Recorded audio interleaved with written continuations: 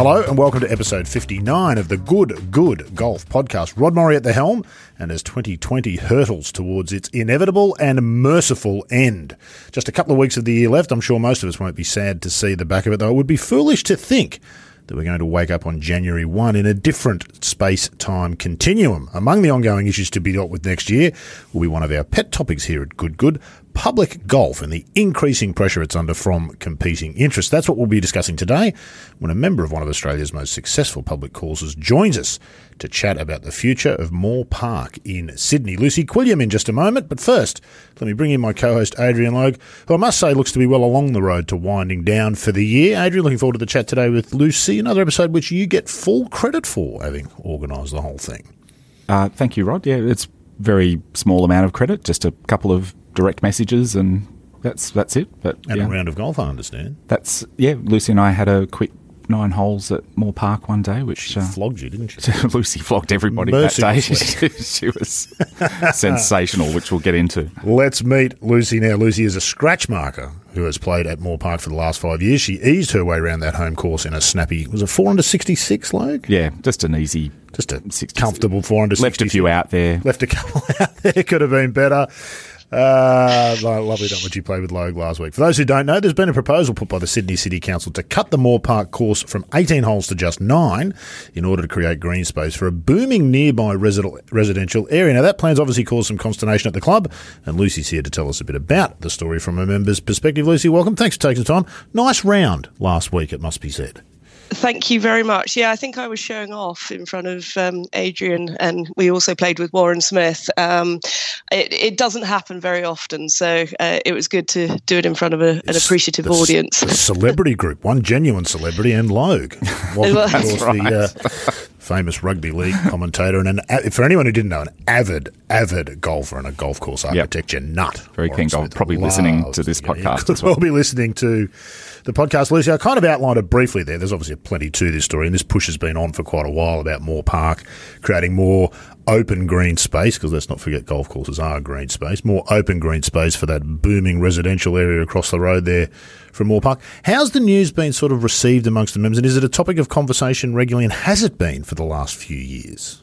Yeah, it's just really disappointing. They keep on coming after Moore Park because I think it's an easy target because of its proximity to the new residential developments in Sydney. They came after us 3 years ago, which is when the 2040 plan was agreed. And within that plan, it was agreed to maintain Moore Park as an 18-hole golf course. Unfortunately, with the elections coming up at the end of next year, that agreement seems to have been forgotten.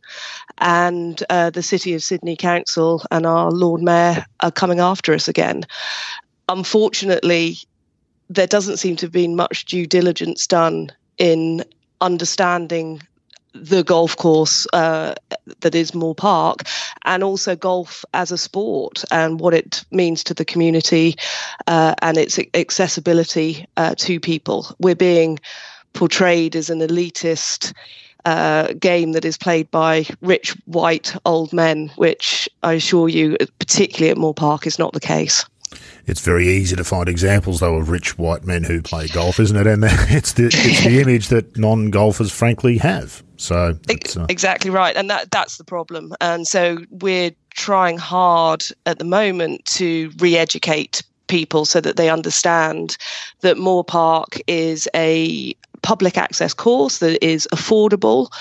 The public actually play on it the majority of the time. The club has access for competitions on a Wednesday, Thursday, Saturday, Sunday. The rest of the time, it is open to the public to utilise it. And at the moment, particularly with COVID, we're up by, it's projecting sort of nearly 20,000 extra rounds this year. The place is packed. And golf has seen a real resurgence with COVID because people are able to play. Unfortunately, people have been furloughed, haven't been working, or working from home and have a bit more flexibility. And golf has become popular again. There's a real irony, isn't there, that the game hasn't been healthier in this country for the best part of 2 or 3 decades, at the same time as we've got this push to close public access facilities. If you've been part of golf the whole time, you can see how it's unfolded. But if you were just to take a snapshot in time, how does this make any sense? It's never been so popular. How do you do that re-education, Lucy? How do you go about that? We're doing things like this and getting out into the media and trying to also show that some of the things that have been said in the proposal by the City of Sydney and the Lord Mayor are just factually incorrect. And I hate to use the phrase fake news, but there are just things that are blatantly wrong. And it is very irritating that they are happily using these facts that are wrong. For example, saying that there are 31 million visitors to Centennial Parklands to demonstrate that there is demand for open green space. That 31 million is actually individual visits. It could be somebody walking across the park to go to work and coming back across the park is counted as 2. Anybody that goes to a concert at the Hordern Pavilion, anybody that goes to the footy, anybody playing golf is counted in that 31 million, but they are portraying it that it's 31 visitors to Centennial Parklands. If that was the case, it would be hundreds of thousands of people a day. You'd have to have crowd control. It's just not the case. The golf course would already have been overrun, wouldn't it? Just absolutely, by sheer weight of numbers. It's remarkable. Politically having to go, that would be akin to Moore Park claiming that 60,000 different people use the golf course every year. That's not the case. They quite rightly say there are 60,000 rounds played, but they don't claim that it's 60,000 people. It's one of those. They're not quite definitively saying it, are they, Lucy? But all of the literature has this 31 million figure, and it seeps in as though 31 million use it. You're quite right. It's an unsavoury sort of a tactic. What sort of response do you get? Of course, I know you're sort of saying part of the way you re-educate do shows like this. The problem with this, of course, is we are speaking to the converted. Yeah. They are the only people we're speaking to. Yep. How do we speak to other people? Well, we've had a few articles in the Daily Telegraph. We had a piece on Sky News this weekend. And of course, we are very fortunate still to have supporters within the city of Sydney City of Council. So Dr. Karen Phelps, Christine Forster and Craig Chung are real advocates for maintaining Moore Park as a 18-hole golf course. So we're working with them because, look, this is a political gambit. Say that's right. So, it's a game most of us aren't familiar with, isn't it? And what's also interesting is that the City Council don't actually. They're not going to make the decision. They don't have the control over Moore Park, but they will go to the MP Rob Stokes with their proposal, and then it is actually his decision. So we're trying to talk to people in federal government who do have a say in this particular situation. Because Moore Park, of course, is run by a trust, the Sydney Park Trust. Yeah, Centennial Park. Centennial City Park Trust, that's exactly right. And they're responsible for the parkland, the golf course, and everything that happens there. And as Lucy said, Adrian, 3 years ago, I thought this was all put to bed. There was a 2017 plan that said the vision for 2040 sees Moore Park Golf Course remain as an 18-hole facility. I imagine the membership drew a sigh of relief when that plan was released, Lucy. Absolutely. I mean, this has been going on for 25 years, though. It was 25 years ago that Clover Moore first came after us, and it just feels like this time around she seems to be getting a bit more traction, which is really concerning, and I think that is because there has been this massive jump in residential developments over in Zetland and round there, and so they're an unknown quantity because Mayor Clover Moore doesn't know how they're going to vote. And we also don't know how many golfers are in amongst them all. So it's a case of targeting that residential area to try and gain some support, which is what she's also been doing. She's been very targeted in her approach. And I live in the city of Sydney and see nothing come through my letterbox, which is interesting, but I live on the wrong side of the road. That's the trouble. $50,000, I think they've put up, the council, to form this, to get this public feedback. To what I was going to ask you, Adrian, was it's a question that's impossible to answer. That's why I'm going to ask it to you. What do you think's driving it? You can't help but feel that there is something particularly about golf that Clover Moore finds offensive. Mm-hmm. That there's possibly some sort of anti-golf agenda there. It's interesting because there are these prominent voices that tend to attack golf, and golf just sort of kind of wants to be left alone. But also, as a consequence of that, doesn't have the advocacy group that is speaking up in favour of golf all the time. Although there's a lot of that, to be fair, there's a lot of that happens behind the scenes that we don't see. You know, there's representatives from Golf Australia involved in this. People would criticise Golf Australia for what are they doing? Well, they're on the case with this stuff. They're there speaking for golf to the right people, as are Golf New South Wales. But golf generally, I think, doesn't have a more public-facing advocacy group. And that's something that perhaps we could set about changing. And you mentioned before we're speaking to the converted here, but I think it's important to get the message across to our audience and the audience of golfers for whom it's obvious why Moore Park is so important. It's an incredibly influential course in Australian golf, and nobody listening to this podcast needs to be convinced of that.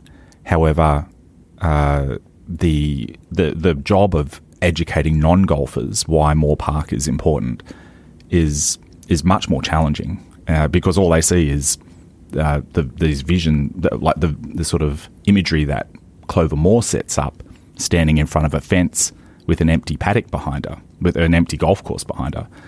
And those are very staged sort of shots, very contrived shots.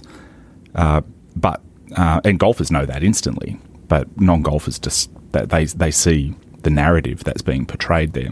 So, and we as golfers, I think, need to learn how to, educate non-golfers with. And we all have a role, don't we?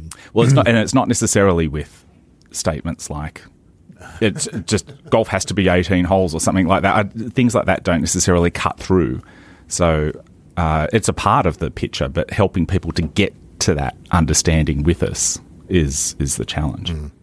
Is there an understanding from within, Lucy? It seems to me that the stakes here are much higher than Moore Park, because you can't help but feel if this can happen to Moore Park, which is the best example you could imagine of a public facility. It makes money, it serves the community, it is constantly full, there are always people playing the course. It ticks every box imaginable that you would say, well, that is what makes a successful golf facility. So if it can happen to Moore Park, if it indeed does, you would be living in fear of every other public golf facility in the country, would you not? Is there an understanding about that at the club? Absolutely. Yeah, and the support that we are getting from other clubs has been amazing. It's really concerning because, as you say, Moore Park is a jewel in the sort of sporting crown of the Moore Park facility and Centennial Parklands area. And if that can be attacked and reduced to 9 holes, then what chance do other smaller clubs have?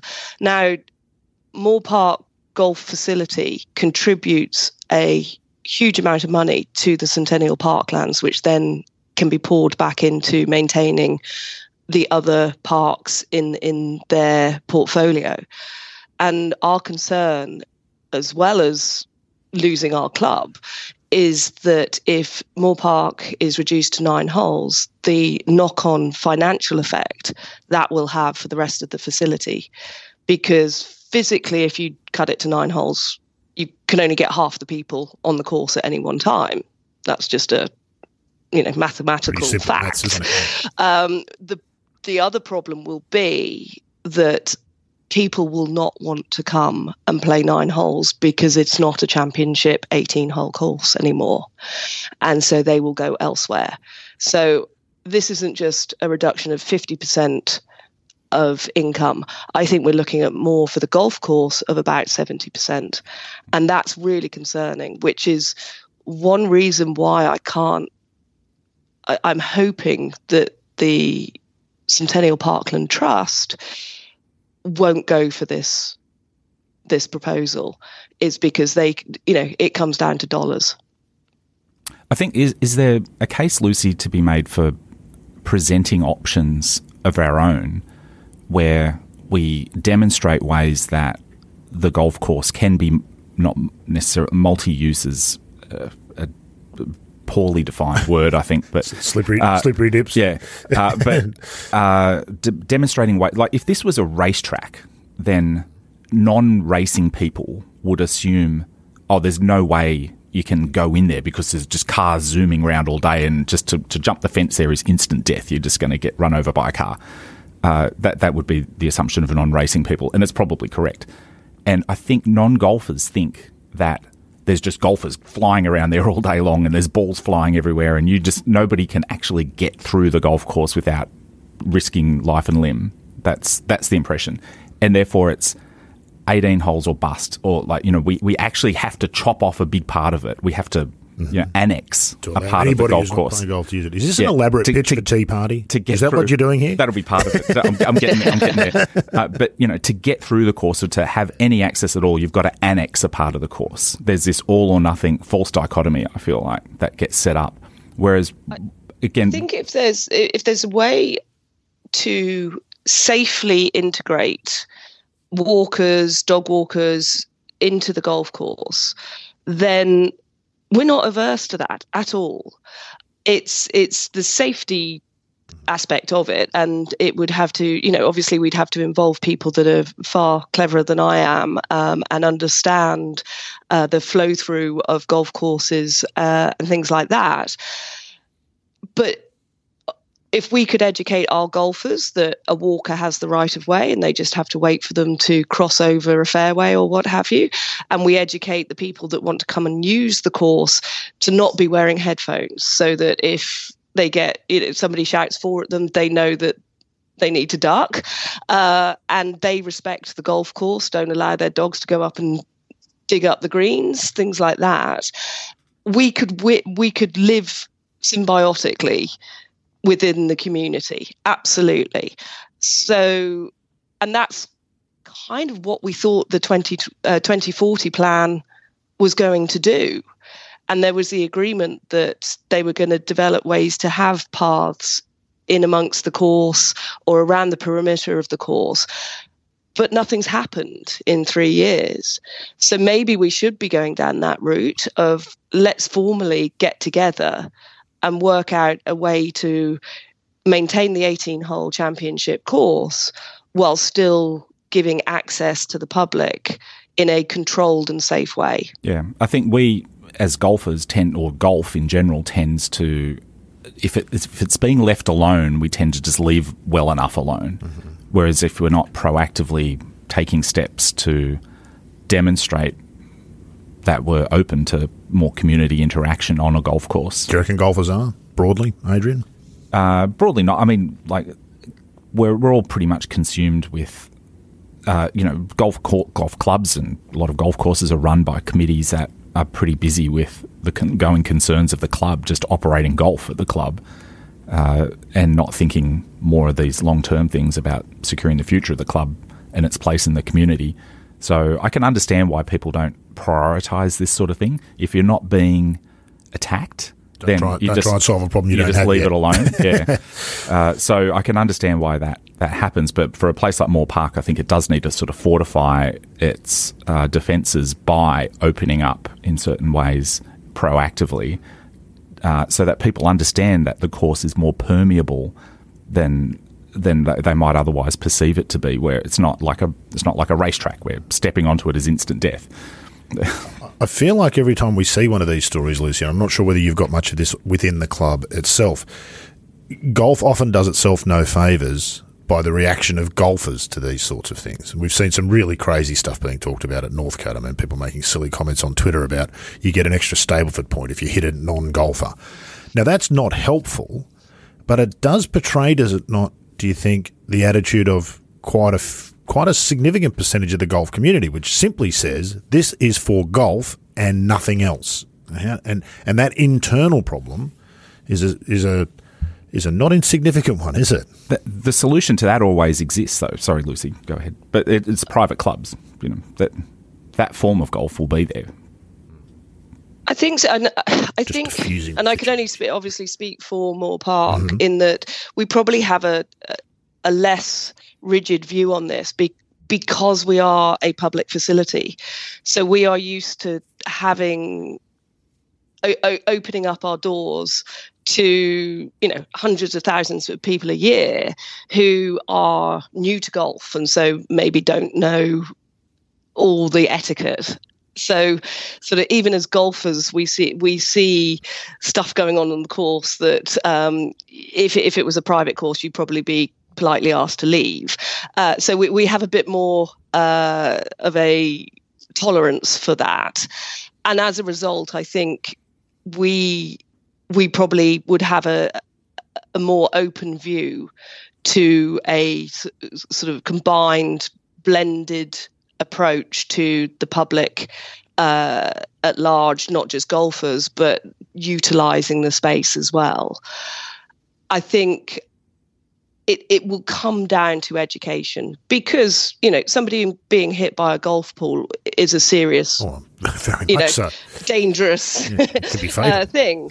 And so it's, we don't want people thinking they can come and set up a picnic in the middle of the fifth fairway on a Saturday morning. It is going to have to be structured, educated, and find a way to make it work for everybody. If we go down this route, that's the thing. And it's just at the moment, as you said, it seems to be an all or nothing solution as far as the Lord Mayor is concerned.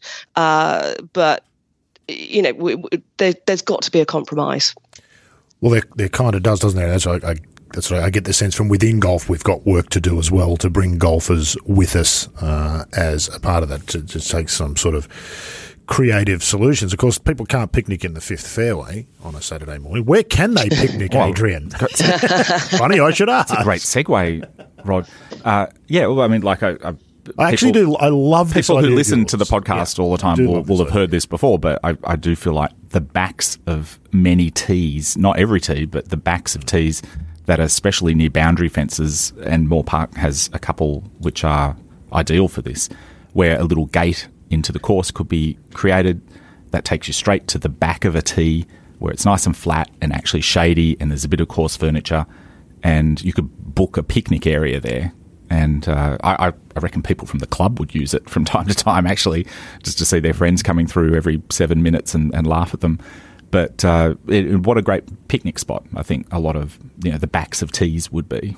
Not all tees, but some. No, of course not. And along those lines, though, just to extend the idea a bit further, Marrickville Golf Club here in Sydney recently had a bit of a win with fighting off being chopped down to 9 holes as well. But Marrickville is a club that had been doing quite a lot of proactive community engagement, and there's a lot of interaction between non-golfers and golfers at Marrickville, just because the golf course winds its way through that suburb so much. But one of the things they did is they closed the first fairway to golf after 4 p.m, I think it is. Not every day. I think they started doing that on Saturdays. But the first fairway is closed to golf after 4 p.m. It's just a dog park. And that's the sort of idea, I think, which approaches the problem from a different angle. It's not all about space and the area, the perimeter. It's not all about the perimeter. There's the time vector as well, because golf courses aren't utilised all day long. We know that the first few holes aren't necessarily going to be used towards the end of the day, and we also know that the last few holes aren't going to be used at the start of the day. And Moore Park has actually a couple of paddocks that fit quite well with this, the 16th and 17th. I'm just giving away holes here, Lucy, so... but like the 16th and 17th at Moore Park are actually on their own sort of isolated paddock, and there's a fence around there, and it's right on the perimeter of the course, and you could have a gate that goes in. You probably have to think about fencing off the green just to as a visual signal to people that don't just rope off the green or something. Just don't walk on the green during these times. But up until 9 a.m, why not allow people onto that part of the golf course? Personal training, dog walking. It was always contentious dog walking because the dogs aren't the problem. It's generally the people when you have issues with dogs. But yeah, it seems to me, Lucy, a bit of creative thinking on the part of golf administrators could go a long way here. I would imagine even Clover Moore would find it difficult to argue with what Adrian's putting forward there as a sensible compromise and opening up and sharing of the space. Yeah, I completely agree. I think also we do need to just have a conversation about that. Moore Park Golf Course makes up a very small percentage of Centennial Parklands and the other open green spaces in that area. And it's almost a shame. Well, it is a shame that there are other areas that could also be utilised. And so should they be looking at the areas around, for example, Kippax Lake and regenerating those areas into open space, picnic areas, et cetera, that can be used as well. So, absolutely, I agree that we could be looking at a compromise as far as the golf course is concerned. But the golf course isn't in isolation. It is surrounded by parkland that is underutilised at the moment. It's very much a part of it. You could even make the case, Lucy, let's be honest, that much more of Centennial Parkland area could be turned into golf course with the demand that Moore Park already services. You could probably make a financial case that another 9 or 18 holes wouldn't necessarily be a bad idea. What golfer hasn't walked around Centennial Park and thought about the golf courses that you could create? There's some fantastic holes out there. Let's get on the front foot. Let's take it all. Get on the front foot. You touched on something earlier that I did want to delve into a little bit more, and that's the financial side of this, Lucy, because it dawned on me. It's not the most important. I don't think it's the most important aspect of this discussion, but it is a very real one, isn't it? You both decrease revenue if you halve the size of the golf course, which will be to the detriment not just of the club, but of the state's coffers as well. But you also increase cost because you're now maintaining what was 9 holes of golf course. The government is going to have to pay for that maintenance that was formerly paid for by the golf course. So it's a double lose, isn't it?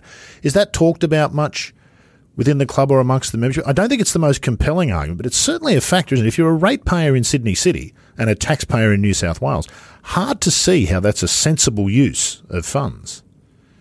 Absolutely. I think within the club, it's something that we're aware of, but it's something that as a board we are pushing and trying to highlight to the decision makers, because that's what they're going to be looking at, is the financial aspect of it. For the day-to-day golfer, they're more concerned about losing their championship golf course. But for the people that actually run the place, that has to be a consideration, a massive consideration for them. Well, I mean, you're effectively taking a successful business and deliberately making it less successul. Absolutely. And I mean, we also have discussions at the moment that they want to put a sort of short form version of sort of putt-putt into the facility, which as a club, we fully support as long as it's in a sensible location. And from a golfer's perspective, I think it would be a brilliant thing, because that can then be a further gateway to the game, with families coming and playing putt-putt with, little kids can play it and everything like that. They then graduate up to going to the driving range, having lessons, and then looking to play on the full 18 holes. So it's a really good sort of narrative of going from putt-putt to driving range to golf course. And if we had that as a facility, it really would be something that people from far and wide would visit. But I think it would be tarnished if it was only a 9-hole golf course. You could be part of giving the gift of lifelong misery to thousands, Lucy, with the odd smattering of joy in between to make it all exactly work. right. Hello, good people of the Good podcast world. I hope you're enjoying our chat with Lucy Quilliam about the very big picture issue of public golf and its role in the game. However, don't be afraid, it's not all doom and gloom, because I have some exciting news for you from our friends at thegolfsociety.com.au. Drum roll, please. Yes, I'm pleased to announce a 20% discount off all products at the Golf Society just for being a Talk and Golf listener. Now, how's that for news just ahead of Christmas? If you're not already familiar with the Golf Society, head over to the website, golfsociety.com.au, and check them out. They've got all the latest and biggest name brands in apparel and accessories, from G4 and Puma shoes to Travis Matthew and Peter Miller apparel, among others. To get the discount, simply use the code TG at the checkout. That's thegolfsociety.com.au and code TG at checkout to get 20% off. Now, back to Lucy Quilliam.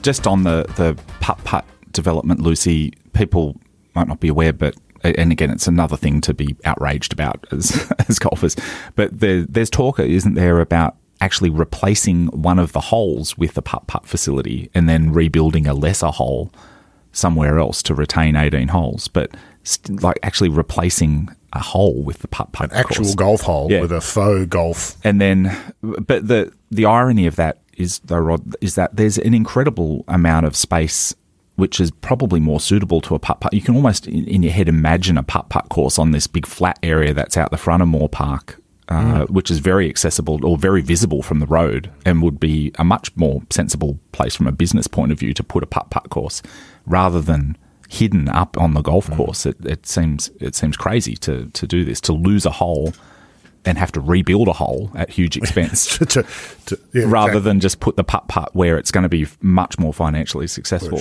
And there's a bunch of unused heritage buildings that would make a great little putt-putt clubhouse there. Beautiful buildings down in there, and it's always contentious who gets to use those. I know there was plans for a golf museum there at one stage, which would have been fantastic, but the politics of it is difficult, which brings me to my next question, Lucy, and I wonder whether within the club if you look ahead, this issue's not going away, is it? This is not going to be done and dusted in 2020, 21, 22 or 23. We've already seen the evidence. 3 years ago, there was a plan formed and an agreement made to take us through to 2040. And 3 years later, it's already under attack, for want of a better term. That's far too colourful language when you're talking about a first world issue like golf. But is there an understanding from that within the club? I'm not sure golfers generally get that or understand that this is going to be an ever-present issue, isn't it? Absolutely. Not just for Moore Park. No, I think for clubs everywhere. And it comes down to us demonstrating that there is the demand, that we provide a service to the community that many thousands or hundreds of thousands of people every year want to utilise. And that's going to come down to the golfing community to make the sport more accessible and more available to anybody and everybody. And that was, 107 years ago. That was how Moore Park Golf Course was formed, because it was formed to allow the working classes to play what this elitist game is meant to be, and Moore Park has maintained that ethos for the last century, and we need to continue doing that. Not just, as I say, not just at Moore Park, but other clubs have to realise that land is at an absolute premium, particularly in and around the cities, and so we have to demonstrate the benefit that golf can provide to the community in order to survive. And I'm not just talking, I am talking that it's a game that can be played by a 4-year-old up to a 94-year-old. So the handicapping system allows people of all ages and abilities to be competitive. So there's not many other sports that fall into that category. The RNA did a great study on the mental health benefits. Now, most people think you're absolutely crazy for playing golf because it's such a punish sometimes, but it actually does allow have proven mental health benefits. And people that have had to hang up their rugby boots or their football boots because of injury or unfortunately old age, you can still carry on playing golf. And it's those sort of messages that we need to be getting out to the community, that it's a great game to play. And it's an opportunity to spend quality time with your friends, that you haven't got your nose in a screen or your headphones on, and you actually are forced to talk to people and have conversations. And I mean, I love playing the game because you get to meet so many different people and have so many different interactions that it's just, it's a great, I know we're preaching to the converted on this podcast, but it's educating people so that they understand, it's the most frustrating game in the world, but it is also completely addictive. Keeps you coming back, isn't it? If it wasn't so frustrating, you'd probably, what did Tiger Woods say in his book? If we all shot 59 the first time out, you'd go, it was dull, and you'd go find another game that was somewhat challenging. Could you make the case, Adrian, I think about this often, and I was thinking about it while Lucy was talking then, that in fact the bulk of sporting facilities that governments fund are really for a fairly narrow section of the population. Football fields, netball courts, tennis courts. For the most part, you're talking about people between the ages of 8 or 9 up to their mid-30s, mid-40s maybe.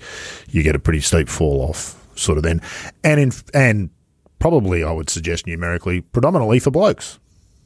Yep. Yeah, indeed. Yeah. Golf isn't that, is it?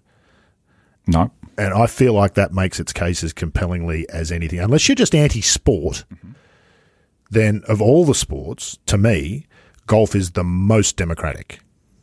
I tend to agree. Yeah, it's a game for everybody. And I think part of the attraction is the wonderful environment that you play the game in. The playing fields that we have are very pretty.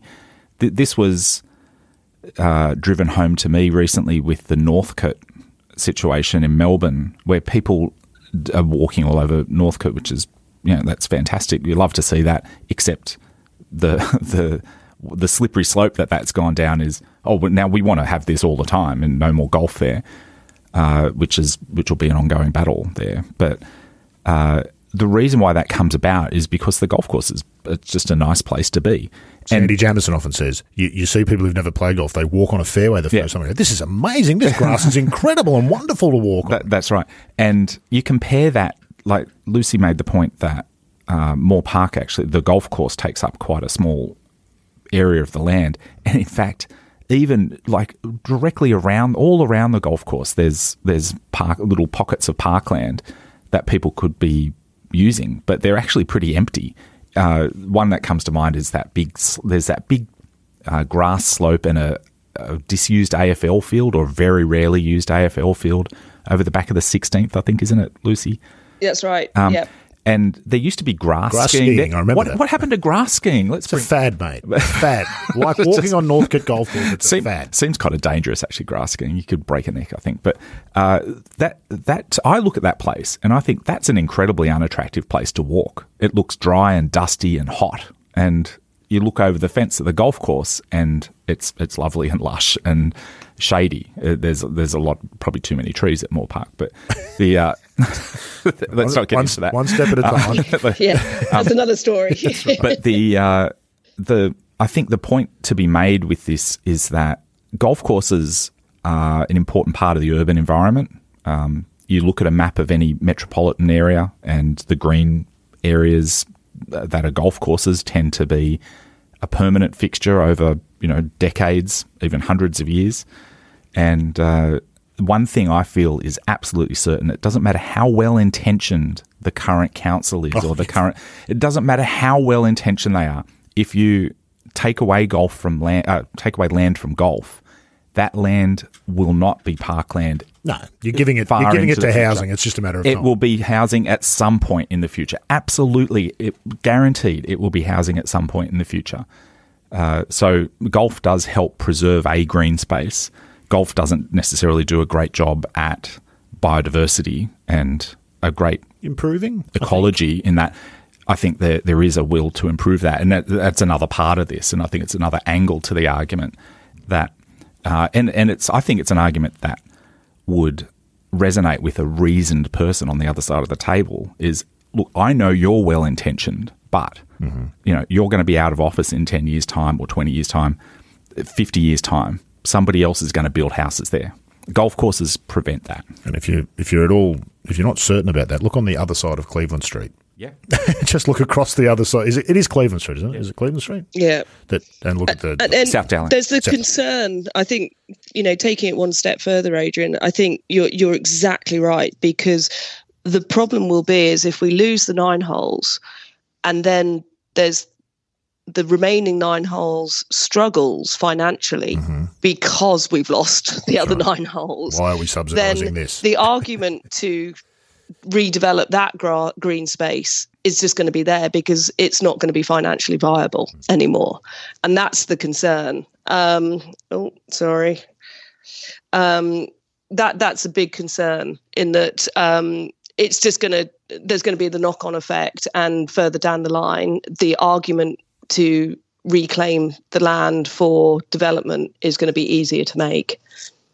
Which is all going to happen regardless. I mean, whether you stay at 18 holes or whether it goes to 9, that pressure's only going to be increasing. And part of the argument on the space is never to make the remaining 9 holes better. It's always just, make do with what you've got there. It's... Yeah, this is Clates', isn't it? It's like, okay, if you've decided you're taking 9 holes, then you have a responsibility to make the remaining 9 holes world class, or as close to as you possibly can on whatever the land it is that they sit on. And let's hope it doesn't come to that. Yeah, but it does speak to the again back to this influence of Moore Park in Australian golf, is that it's many golfers' first experience of a really good golf course, and a lot of people who are golfers who moved to Sydney for the first time who are like gagging for a game of golf. Moore Park is an opportunity to play a really good course. And I mean, just the numbers just bear this out. Every little way you look at it, there's, it's just very influential. The other facet, which is not completely, not miles away from what we were just discussing with the narrowness of other sporting fields, it also seems, Lucy, and you could probably give us an idea of what sort of age demographics we're talking here. If you remove public golf, and one of the things Clover Moore says, well, there's 12 other golf courses within a certain amount of kilometres. Well, I haven't looked at it yet, but I'm sure there's a certain number of parks within 12 kilometres or whatever the distance is. If you remove 9 holes of Moore Park, you remove the opportunity, you take away the opportunity for a number of people to actually experience the game for no good reason, it seems to me. Because and I will correct you on that's another of Clover's claims that is actually incorrect with the 12 courses. I like that. Hashtag Clover's claims. Nice. Yeah. She claims there's 12 public courses within 10 kilometres of the CBD. Actually, we're the only one that is within 10 kilometres. Yeah. The other, there's a couple, which is Bondi and Willara, are 9 holes. East Lakes is outside of that 10 kilometre, as is the coast. And the other, however many, 6, I think it is, courses are actually private courses that you can't get on unless you're invited by a member. So we are actually the closest CBD and pretty much the only public access golf course within 10 kilometres of the CBD, not 12. So there's that to talk about. And it's one thing that Sydney Golf has over Melbourne Golf is that our sort of premier public facility, Moore Park, is way better than Melbourne's Albert Park. Way better. Yeah, take that, Melbourne. In your face, Melbourne. Albert Park got saved, and that's fantastic. But Moore Park, I feel like, is incredibly significant for Australian golf, not just Sydney golf. I guess you probably alluded to it before, Lucy, with the quite often beginners on the course, but just that opportunity to experience the game, because it seems to me, whilst you get ready agreement from most people that, children should have the opportunity to try all sports, golf is never one of the ones that's thought about. They should be allowed to try soccer and rugby league and cricket and tennis and all that sort of things. Golf's not less important than those sports. It's not more important, but it's not less important, is it? No, and I think it's, as we spoke about earlier, it's a game that can be played throughout somebody's life. And certainly the younger they start, it's always going to give them a head start at being very good at that game. But that's the same for any sport. But there are wonderful programs at Moore Park that, particularly in sort of summer school holidays, are completely oversubscribed with kids playing and learning the game. And we have a really good sort of flow through process where kids come to these school holiday lessons, and then they can graduate up to joining the club. And we have a wonderful junior program within Moore Park Golf Club, which really helps to develop their skills and their game. They get the opportunity to play in junior pennants. And we've had 3 or 4 very, very good juniors that then have graduated up. We've got one who is now at University of Hawaii on a golf scholarship. And of course, and I always get her surname wrong, so apologies in advance, Steph Kyriakou. Yeah, Kyriakou. There we go. She's began as a member at Moore Park, and she's just won the European Tour Rookie of the Year. So we have some good pedigree coming out of our club as well. And that's from juniors that started at the ages of sort of 8 and 9 and have graduated all the way up through the ranks, that a lot of people don't realise that there is this opportunity. Steph, of course, only just turned 20. She could probably still have been playing junior pennant for you up until just a year or two ago. Should you have decided what an extraordinary talent. Talk about junior pennant. All the clubs around, all the private clubs around Moore Park still all the juniors. They'd be mining the ranks at Moore Park, I'm sure. They sure do. But it's actually a role. It's a role but that we don't Moore mind Park that. adds. We don't mind that. Gosh, if there's somebody with some real talent that then gets taken on by one of the private clubs that has probably the slightly better resources and practice facilities than we do, then we encourage that because of the opportunity that then they can get an education. They go on a golf scholarship to the US and things like that. So why would we deny them that opportunity? Why Moore Park for you, Lucy? Why did you choose Moore Park? You would have had, I imagine, as a scratch marker. Very good question. Look, there's a number of reasons. I work full time, and back in 1985, Moore Park was very, very progressive in its approach and completely integrated men and women as members. Oh, good Lord, shut it down, Lucy. Shut the place down. Women weren't seen as associates or anything like that. Sorry, 1996, I apologise. And so that means that we can play in all the competitions on each of the days if we wanted to. Now, I work full time, so it was important from a sort of stacking up as a financial idea was that I needed to be able to play on a Saturday and Sunday to make it financially viable for me. The other reason is that Moore Park doesn't have a massive tens of thousands of dollars joining fee, which a number of the private clubs unfortunately do have. So it was affordable for me. I also don't own a car, which I'm sure Lord Mayor would be very happy to hear about. I live walking distance from the club, and so that makes it easy for me to get over there and play. So there were, a number of reasons why I joined, but predominantly was the fact that we are an equal opportunities club, and the women can play on a weekend, and that makes it viable for me. Added to the fact we have a major pennants team that I can represent the club in. Moore Park Golf Club invests heavily in our representative golf teams, and so it gives everybody a real opportunity to play other courses, play against teams throughout the metropolitan area. And that when you start getting, serious about your golf, that's a really good thing to have available to you. So there were a number of factors, but it was just the integration of the women into the club that you didn't feel like a second-class citizen. And the world didn't end when Moore Park no, did that, did it? It's surprising how we get on so well when we play together. You've clearly embraced it beyond just being a member at the club, though, Lucy. You're talking to us. You're clearly very active. Lucy's a golf nut, right? I can attest to having met her. It's one thing to be a golfer. She's it's another to be as invested in your own club as Lucy's. I don't think that's so. What's that about, Lucy? Is that just the way you're wired? Would you be the same if you were a member at a different club, or is there something about Moore Park that sets it apart? I think it was very much. I could see that I could add benefit by becoming involved in, for example, the course committee, and then that progressed into being a board member. And it's very easy to sit around having your beer after your round, bemoaning what's wrong with the course and how the club could be better Lucy, run. Let's be honest.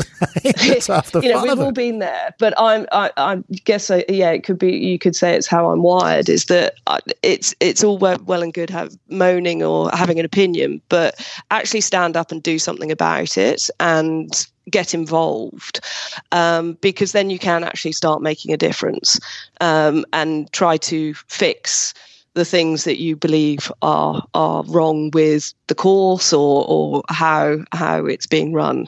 So that's kind of where I was coming from. And Moore Park is the setup there is a very different one to a normal private golf club, in that the club there's 3 different entities who have a deciding say in how the facility is run, and that's the Centennial Parkland Trust, Club Links, who runs the golf shop and the driving range, and Moore Park Golf Club, and then we also have the caterers on top of that. So it's a really interesting dynamic, and working together with the different entities to make it a successful precinct was something that I found really interesting. And so that's why I wanted to get involved, and working closely with those guys to ensure that not just the public, but also our membership receive a good quality experience whenever they turn up to play.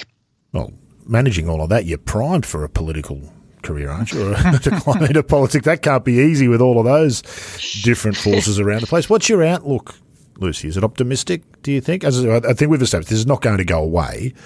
Golf is going to keep needing to make this case, and Moore Park probably specifically will continue to keep needing to make its case. Are you optimistic in the longer term?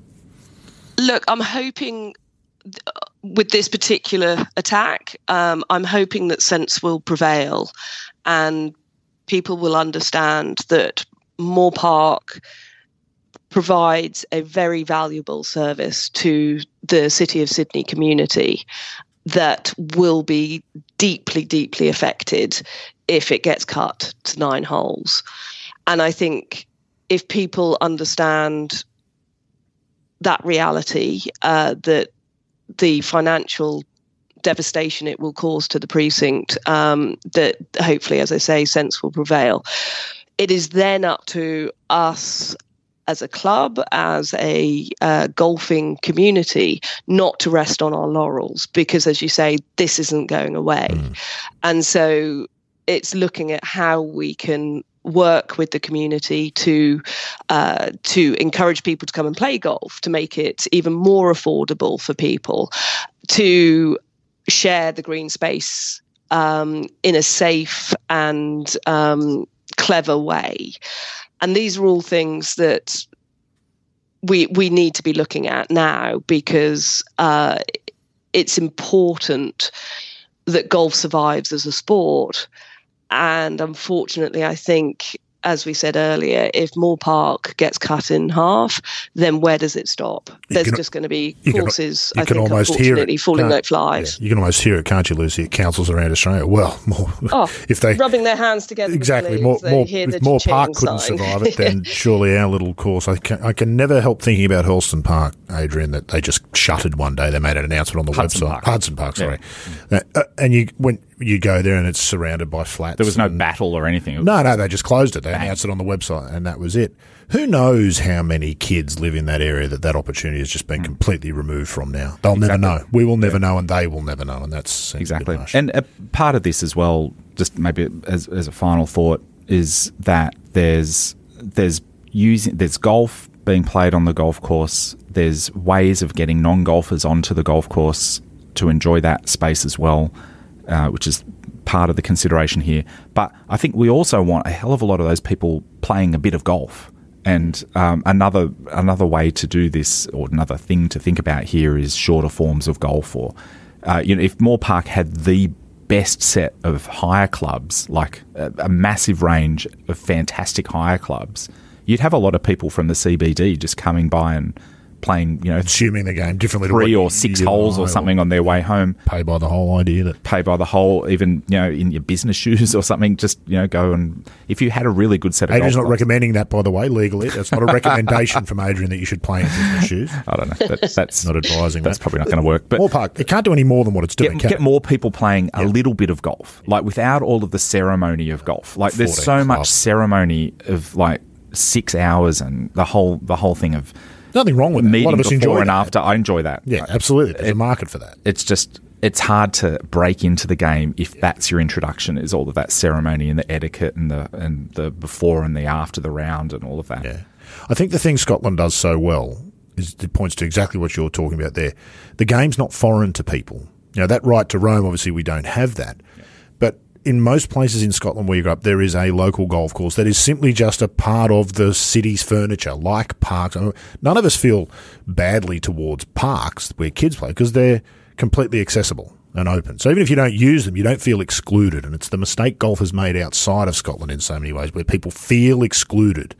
And that's what Clover Moore is playing on with this notion of look over the fence and there's just 3 people there. Mm-hmm. It's a very simplistic and... It'd be different if it was, some dog walkers, but 1 or 2 of those dog walkers had a wedge in their hand and they're just knocking a ball about. Like, they're not actually carrying a full set of clubs, but they're just hitting a golf ball. It feels to me like the ultimate solution is going to be to share the space in some way, as you said creatively, Adrian, with times, and that will ensure that it remains. Because even...